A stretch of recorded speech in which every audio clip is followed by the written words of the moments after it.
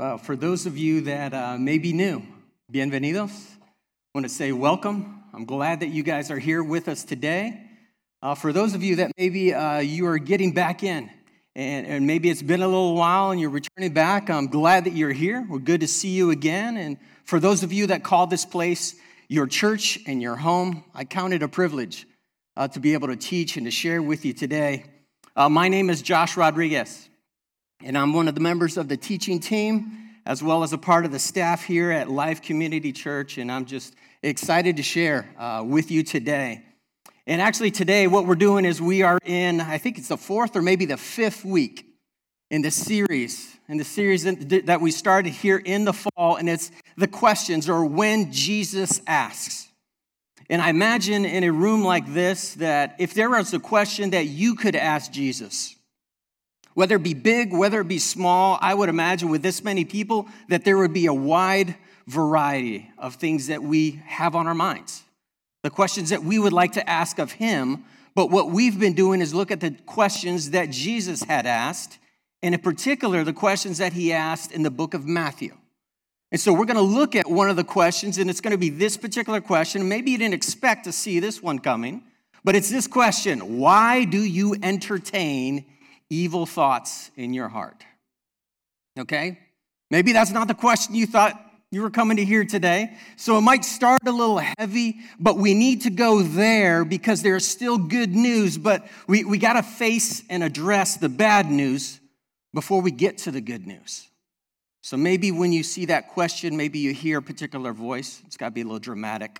Why do you entertain evil thoughts in your hearts? Okay, maybe something like that, I don't know. But we got to raise a particular question. As we talk about that question, there's something else that we need to talk about is expectations. Because when we have particular expectations, I would say it's a good thing when you have expectations and the reality meets that expectations. That's pretty good. Now, in those moments when you have things that you hope for or that you want, and that your expectations are exceeded, then that's really good news. That is great. But what happens when the things that you want, the things that you hope for, here is what you expect, and far over here is the reality of what you experience? What do we do in those moments? Because when there's a little separation between what you hope and what really happens, or when there's a great separation between the two, I would imagine in that gap there might be a little bit of disappointment. There may be even a little bit of frustration, maybe even anger. And so we need to unpack that. We need to unpack that because sometimes it's not that big a deal. It's a small thing. Everybody's going to grab something to eat after church today, I imagine, right? And maybe your expectations is, oh, let's go out and grab something to eat, and you find out that you're going to get outvoted and you're going to be eating at home. And maybe that meal at home is great, so no problem, not a big deal. Or somebody told you about a show or a movie, and they hyped it up. They told you it was great, and you actually spent the time to watch that show, watch that movie, and you are disappointed. It was 2 hours of your time that you couldn't take back. And if you watch the movie Titanic, now you're talking, 3 or 4? It might be a disappointment. Spoiler, the ship sinks, okay, if you haven't seen that, but yeah. But when it's the smaller things, it's not that big a deal, but when it's those serious things, your expectations of the way you thought your life would go, your job, you started this job or you began a new job, and now it's not all that you hoped it would be. And maybe your employer might have thought something similar. You weren't all they hoped you would be. And then we talk about some of the more serious things, right?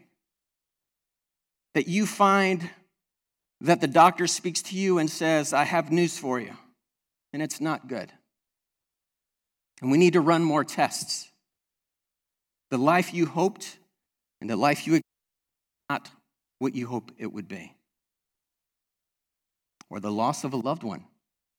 You imagined life and years with this person, a friend, a loved one, a relative, and yet that is not the reality. So what do? We need to talk about those things, because if you've not already faced them yet, you will face them. And what do we do in that gap and in the middle? Okay? And we're going to look at Scripture, and specifically we're going to look at Matthew chapter 9. So we're going to have the words on the screen here as well. But in Matthew chapter 9, we're going to unpack this a little bit. And what I want us to see is that I don't want us to miss a few things. Because in that gap, what we could miss is perhaps there is something that Jesus really wants us to see. And our eyes and focus is on just what we can see. What do you see? Well, maybe there's something else that Jesus wants you to see beyond this. And perhaps there's something that Jesus wants you to know, because there are things we come into that situation that we already know, but he desires for us to know even more. In response to what we see and what we know, what is it that he calls us to do? And so we're going to just kind of frame it through kind of that lens as we go through this text, Matthew chapter 9, and I'm going to begin in verse 1. The words are going to be there for you as well. It says that Jesus stepped into the boat and crossed over and came to his own town. Some men brought to him a paralyzed man lying on a mat. When Jesus saw their faith, he said to the man, "Take heart, son, your sins are forgiven." At this, some of the teachers of the law said to themselves, "This fellow is blaspheming."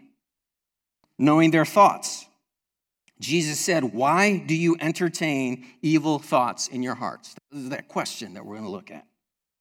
Which is easier to say, "Your sins are forgiven," or to say, "Get up and walk"? But I want you to know that the Son of Man has authority on earth to forgive sins. So he said to the paralyzed man, "Get up, take your mat, and go home." Then the man got up and the crowd saw this. They were filled with awe, and they praised God who had given such authority to man. So we see at the beginning of this passage that Jesus is returning to this particular town of Capernaum. And when Jesus comes, we're told that there are four men who are bringing this paralyzed man to Jesus. Now, if you would look at some of the other Gospels, outside of Matthew, if we would look at Mark, if we would look at Luke, we would find some additional details. And they would say this, that as those men brought their friend to Jesus, that they would find that this house where Jesus was teaching would be filled. And Mark would say it this way, that they gathered in such large numbers that there's no room left, not even outside the door. And he preached the word to them. So why the great numbers? Why the big crowds? Well, the chapters preceding that would tell us that Jesus has been teaching. He's been teaching about the good news of God's kingdom. We have the Sermon on the Mount, where Jesus would say things, blessed are those who mourn, blessed are the peacemakers. He would continue on. He would talk about salt and light. He would talk about putting first the kingdom of God and his righteousness and all these other things that fall into their place, and even loving our enemies. And at the end of this teaching, they said that the people were amazed because he spoke with authority and not as the teachers of the law. And it wasn't just Jesus teaching. He had authority, not just in his words, but on what he did. And so people would gather and they would be healed. With a word, some would be healed. With a touch, lepers would be healed. And for some, they would just come up to Jesus and touch the edge of his clothes, and he would be healed. He would cast out demons, and he would even raise the dead. So Jesus would be showing this authority and this teaching, and so the crowds would come, so much that there was not room in this place where he was teaching on that day. And we're told that these men come around and they realize they are not the only ones who are looking for Jesus, and that there are others. And the place was so crowded that there was no room left. How many of you get a little frustrated when we're talking about expectations? That you come somewhere and there's a big crowd. You get a little let down when you see a big line, okay? I've gone to some stores and I've really needed something, and I see all they have is the self-checkout line. And that self-checkout line is about 20 deep. And I'll walk in and I'll think, I know I really needed that, but that's going to have to wait till tomorrow. Anybody do that, or is that just me? Okay, maybe it's just me. One person, two, okay, that's okay. But there are other times we get a little frustrated when there's too many, there's a crowd, and it doesn't go our way. But these men saw a crowd, and it didn't stop them. And it says this later, that they made an opening in the roof above Jesus by digging through it. Now, I'll confess this to you. When I get a chance here to speak and I look around, it's encouraging to see some friendly faces and some smiles. But there are moments when I get a little distracted by what you're doing, okay? I'll admit that. So I try to kind of keep my focus. If you pick up your phone and you start looking at things, I'm wondering if you're looking at the next scripture or you're looking at the menu for where you're going to eat later. Or if you talk to the person beside you and you start giggling and laughing, I'm wondering, what did I do? Is my zipper down? What's going on? I get a little distracted. So I want you to imagine the distraction of Jesus teaching in a crowded room, and all of a sudden, there are some pieces of the roof that begin to fall down, okay? Because these men would not be stopped by the crowds, and I don't know what they said or how they convinced their friend, but I bet he might have said something like this: you know what, I appreciate you guys. You take care of me, you go above and beyond, and just for carrying me all this way to Jesus, that is enough. Guys, we tried. We did the best we could. And then one of the friends, or maybe a couple of the friends, said, no, that's not good enough. And they convinced each other and the man on the mat, we've got an idea. And maybe they didn't tell him the complete idea just yet, right? But we've got an idea, and they head up to this roof, and they start unroofing the roof. So if I think it might be a little distraction on what might happen out here, I'd be really distracted of what would be going on up there. And they continue to open up the roof, not so much that they could just wave at Jesus, but enough to get this man through the roof and at the very feet of Jesus. And I just wonder what the owner of the house was thinking. You ever? In the midst of being proud that Jesus is here in your house, that as you're hearing that noise and you're, what is going on? And then you see pieces of your roof and you're looking up and you're not trying to be distracted. What would that mean for him? But yet this man is lowered right in front of Jesus. And it says they lowered the mat the man was lying on. And here the crowd is waiting in anticipation. And so we'll pick it back up in Matthew, verse 2. He says, and when Jesus saw their faith, he said to the man, get up, take your mat, and go home. Is that what it says? Did I misread? Ian, you're shaking your head. Did I not catch that right? Let me go back to my notes here. When Jesus saw their faith and said to the man, no, he didn't say, get up, take your mat, and walk. He said something different, did he? Because they were expecting this, and instead Jesus said this, take heart, your sins are forgiven. Imagine the confusion, maybe even the disappointment of the friends and the crowds as Jesus would say, your sins are forgiven. The crowd may have thought, we are going to witness a miracle.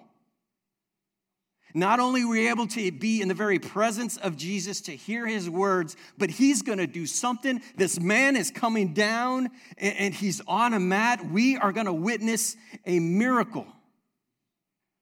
And Jesus, who has done the miraculous with healings, we're going to see it again. And instead, he says this. Jesus, you who healed so many with a word and with a touch, why wouldn't you do the obvious? It is obvious what he needs. But instead, forgiveness. Can I get a little personal? Do you ever wonder that question? Why is it that God does not fix or change what seems obvious in your life? What is that short list of the things that weigh down your heart? And some of you are nodding and smiling because you know it doesn't take long to say those things that are on your mind, and perhaps in moments or in minutes after the service, the reality is that thing is still facing you. That it's hard to see anything else. What would be those things that you pray for? Whether they be physical, whether they be a relationship that's not as it could be or should be, maybe it's financial. What would make that list? And how do you respond to those unanswered prayers? Do you feel disappointed, frustrated, let down? Maybe even let down by God? God, why not? Why this instead of this? And this is maybe a piece of what they could have felt at that moment, because it's hard to see anything else when we're focused. But let's not miss the ultimate need. He had a need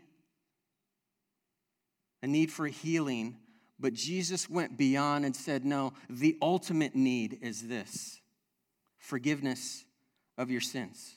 Because our sins have separated us from God. We have all sinned.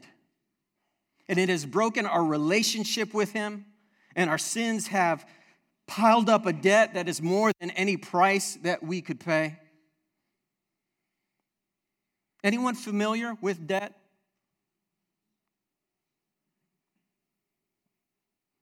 Credit card debt? House debt? Personal debt? Some of you might think, Josh, I could teach a master class on this.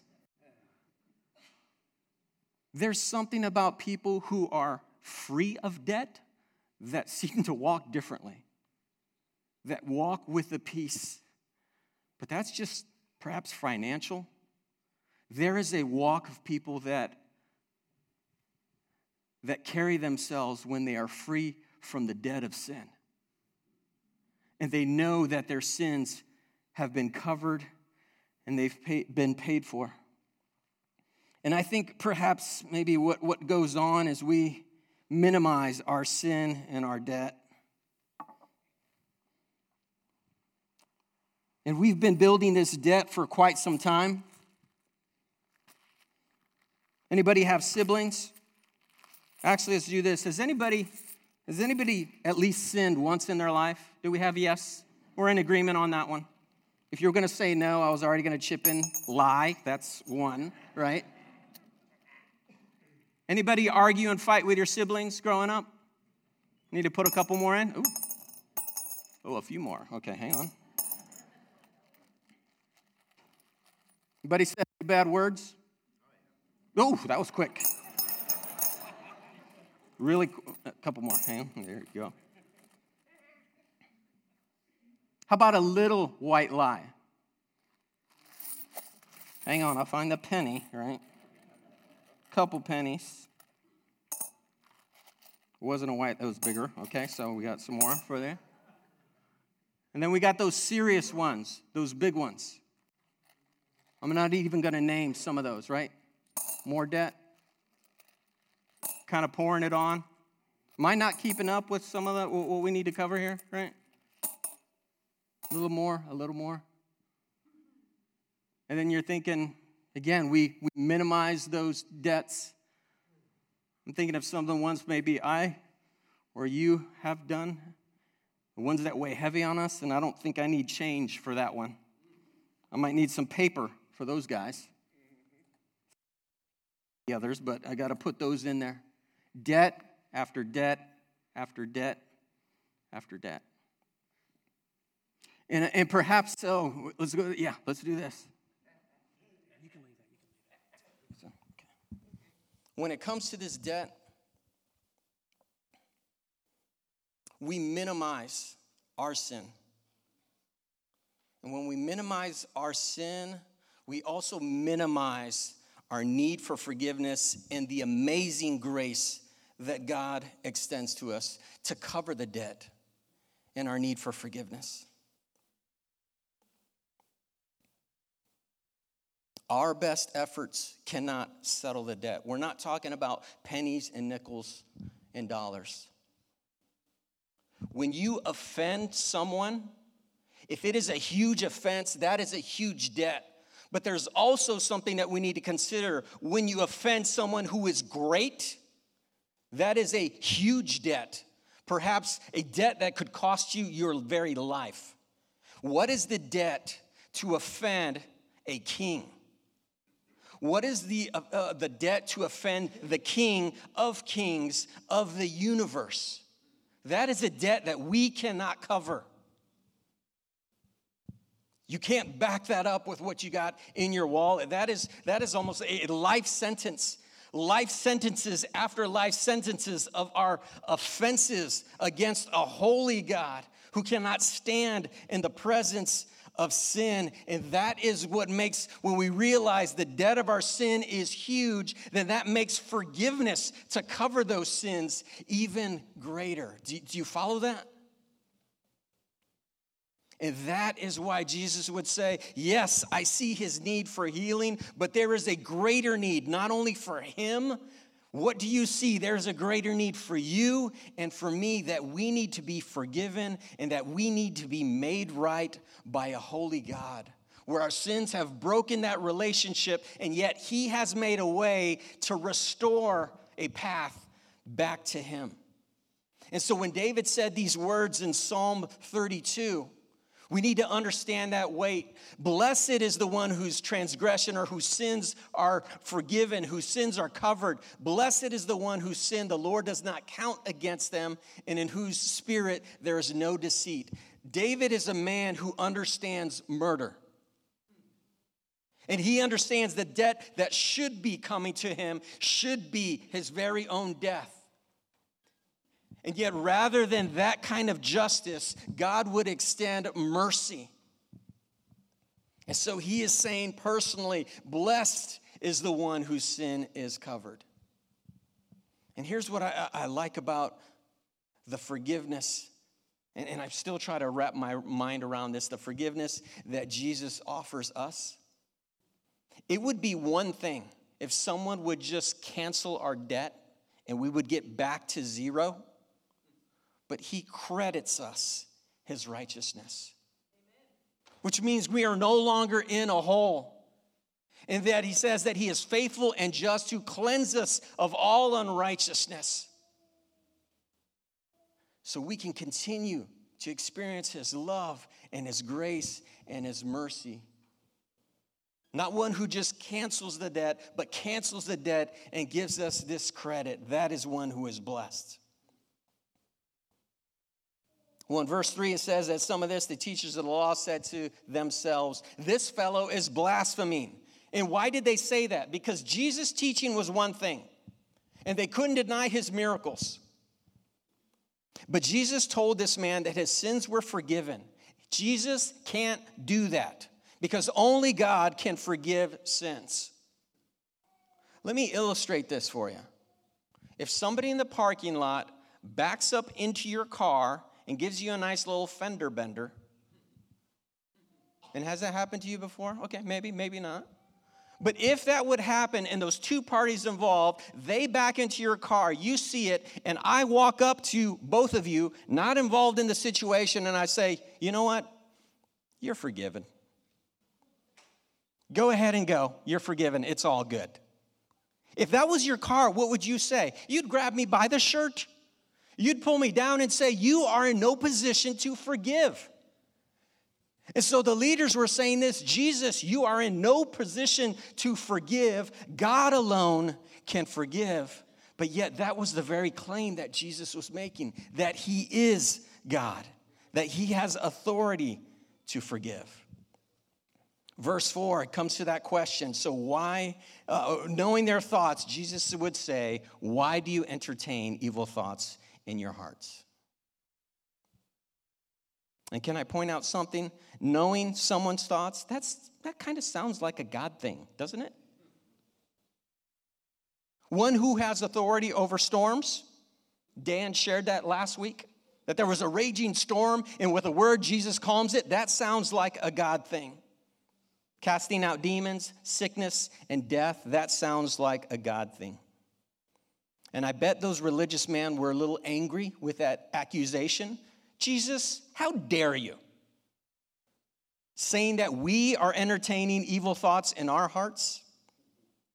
Later, these leaders would be putting Jesus to death rather than pointing others to say, he is the one, he is the Messiah. But maybe we do a little bit of the same. When somebody talks about our sin and our offenses, we get a little offended as well. And we say, how dare you? Or we justify. I might not be perfect, but. Or it's a comparison. Josh, if you want to talk about evil, let's look at what's going on over there on that side of the globe. Or let's get on the news or on the computer and let's talk about the evil over there. And we point out over here and over there rather than looking at the evil over here. And yet Jesus gets to the heart of the matter. He says, you need. I need. This man needs forgiveness. That's what they ultimately need. That's what we ultimately need. And verse 5 says, which is easier to say, your sins are forgiven, or to say, get up and walk? But both of these are impossible apart from God's intervention. But I want you to know that the Son of Man has authority on earth to forgive sins. So he says to the paralyzed man, get up, take your mat, and go home. You see, Jesus didn't want them to miss not only what they might see, but he wanted to make sure that they would know the truth of who he is. That he is God in the flesh, that he is the Son of Man, the one with all this authority referenced in Daniel. And that these leaders heard that he claimed to be God, but they did not believe that he was God. Because anyone could just say words to forgive sin, and you see what Jesus did? If they couldn't see visually that they could forgive sins, he would say, I have authority to do both. Now watch, because I have authority to heal as well. And so he forgives this man's sins and heals him with a word. So how do you respond to a moment like this? We see that the man, he gets up. Then the man got up, this is verse 7, that he got up and went home. And when the crowd saw this, they were filled with awe, and they praised God who had given authority to man. So it makes me wonder, what should we do? In light of what we should see and what Jesus wants us to see, in light of what we know and what he wants us to know, what is it that we should do? How should we respond? Well, if Jesus would do nothing else than provide forgiveness, that would be enough. If our life still faced difficulty, if it still faced loss, that he has solved the ultimate need of humanity by restoring this relationship between God and man, then that would be enough, because our ultimate need is we need forgiveness. And along the way, I imagine he would answer our prayers as well. And you got to keep in mind, when our prayers get answered, and I know I didn't like this from my parents as well, because sometimes the answer was, do you know what I'm going to say? No. Or sometimes the answer was, not yet. And sometimes the answer was yes. And there are going to be moments in our life when what we hope and what we expect, and the answer to that prayer is going to be no, not yet, and perhaps it's going to be yes. But you need to remember that God is good. And that God is completely what? In control. But before we wrap things up today, can I point you back to these faithful friends? In light of all God's done, in light of who He is, He provides an opportunity. He invites us to join in His work. To carry this man on the mat, to get through that roof took a lot of work, but it was Jesus who did the heavy lifting. To not only forgive his sins, but to heal him to where this man who was on a mat rose up, walked, and went home, and his life was forever changed. Do you have faithful friends like that? Someone in your family? A coworker? A friend? A neighbor? That they go above and beyond to encourage you, to lift you up, to check up on you, and to make sure that you're doing okay. I'm surrounded by people like that. There's people that encourage me at work.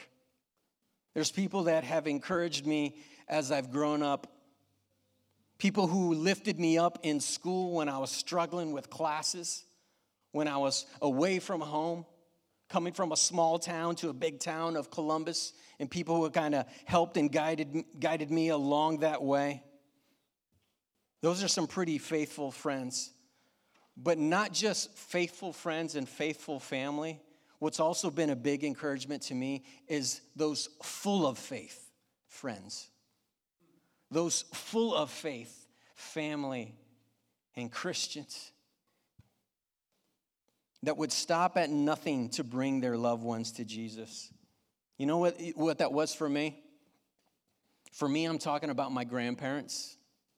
I'm talking about my parents who did all they could do to teach me, to bring me to church, to show and model what Jesus did in their lives and what it could do and what he would mean in my life. And full of faith, they prayed for me over the years. Full of faith, they lifted me up when I was down. And that was in addition to others along the way that encouraged me. And I found even more friends at this church, full of faith friends that lift me up and bring me to Jesus, even in those moments when I struggle at times. And so let me ask you this. Who is letting you down? Not who's disappointing you. Not who's frustrating you. But like these men, who is letting you down? Where they're bringing you as close as you can, not holding anything back so you would be at the very feet of Jesus. And not only who is letting you down, who are you letting down? Who are you praying for? Who are you carrying? Who are you encouraging? And can I say this to you? Don't stop praying for them. Don't give up on them. You know what excites me on a Sunday? I get a little excited on Sundays. I like being here.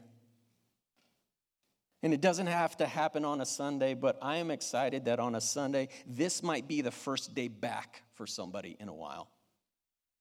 This might be the first time ever that someone has stepped into a church. Or this might be a day they've been here for a while, and this is the day that something has changed in their life to where their trajectory and the direction of their life is going to be forever changed. And it changes not only their eternity, and it changes their future, but it impacts every single day moving forward. That excites me. And that God would invite us to be a part of that. Because you see, I invite my friends. I want to keep inviting my coworkers. And I remember back in the days, there was an excitement and a boldness that I have. And can I be honest? I don't have that same excitement that I had before. And I'm praying that God would burn a passion in me for my family, for my friends, for my coworkers, and for my neighbors. Not just so that I would know the forgiveness of God, but that they would know And that we could not only carry and lift each other, but we would go and carry and lift others and let them down. Do you get what I'm talking about? And so who has let you down? Who are you letting down? Because God answers some pretty awesome prayers. And he does some amazing things. So let's go back to kind of how we started. I don't want you to miss this. Don't miss the gift. Because sometimes all we see is that thing that is in front of us. And I know we wanted this, and perhaps we experienced that, and there's a little frustration, but don't miss that gift of salvation. If you said, Josh, I have been forgiven, that is incredible. Let us not stop giving thanks for that. Because all of us one day will no longer be here. For all of us, there's going to be a day when there will be a death certificate beside your name, and there's going to be a cause of death. And the cause of death might vary from person to person, but what I want to know and what we should know is the status. Have you been forgiven? Yes or no? And that is a status, and that is a decision that we do not delay. So don't miss what God has done. That we acknowledge our sin and our debt, and we acknowledge the immense, amazing grace that he offers us. And we don't delay. Because I also want you not to miss the truth of who he is. He's more than a teacher. He's more than a prophet. He is more than a healer. He is God in the flesh. And that demands our obedience. But also don't miss the opportunity. Don't miss the opportunity. I want you to keep being good news. Keep loving on, keep praying for, keep encouraging your coworkers, your neighbors, your family. But then don't stop there. Share the good news. Let them know so they can experience the very forgiveness, the forgiveness that he extends. Amen? Let me pray.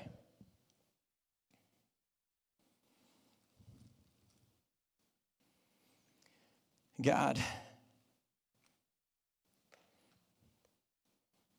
you have extended amazing grace to us. That while we were sinners, you died for us. That you would not only cancel the debt, but you would credit us with your righteousness. That your Son would substitute his life for our life.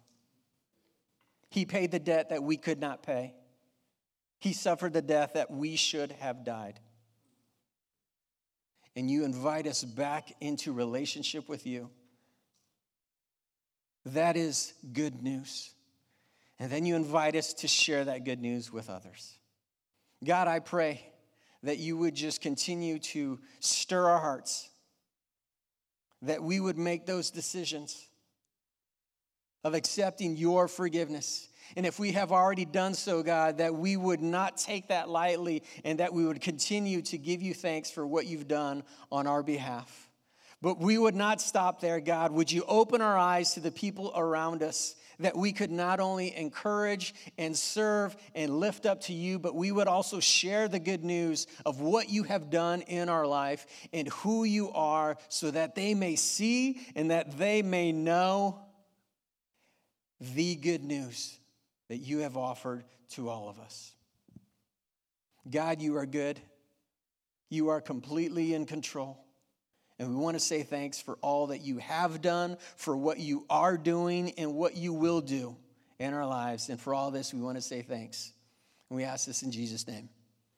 Amen.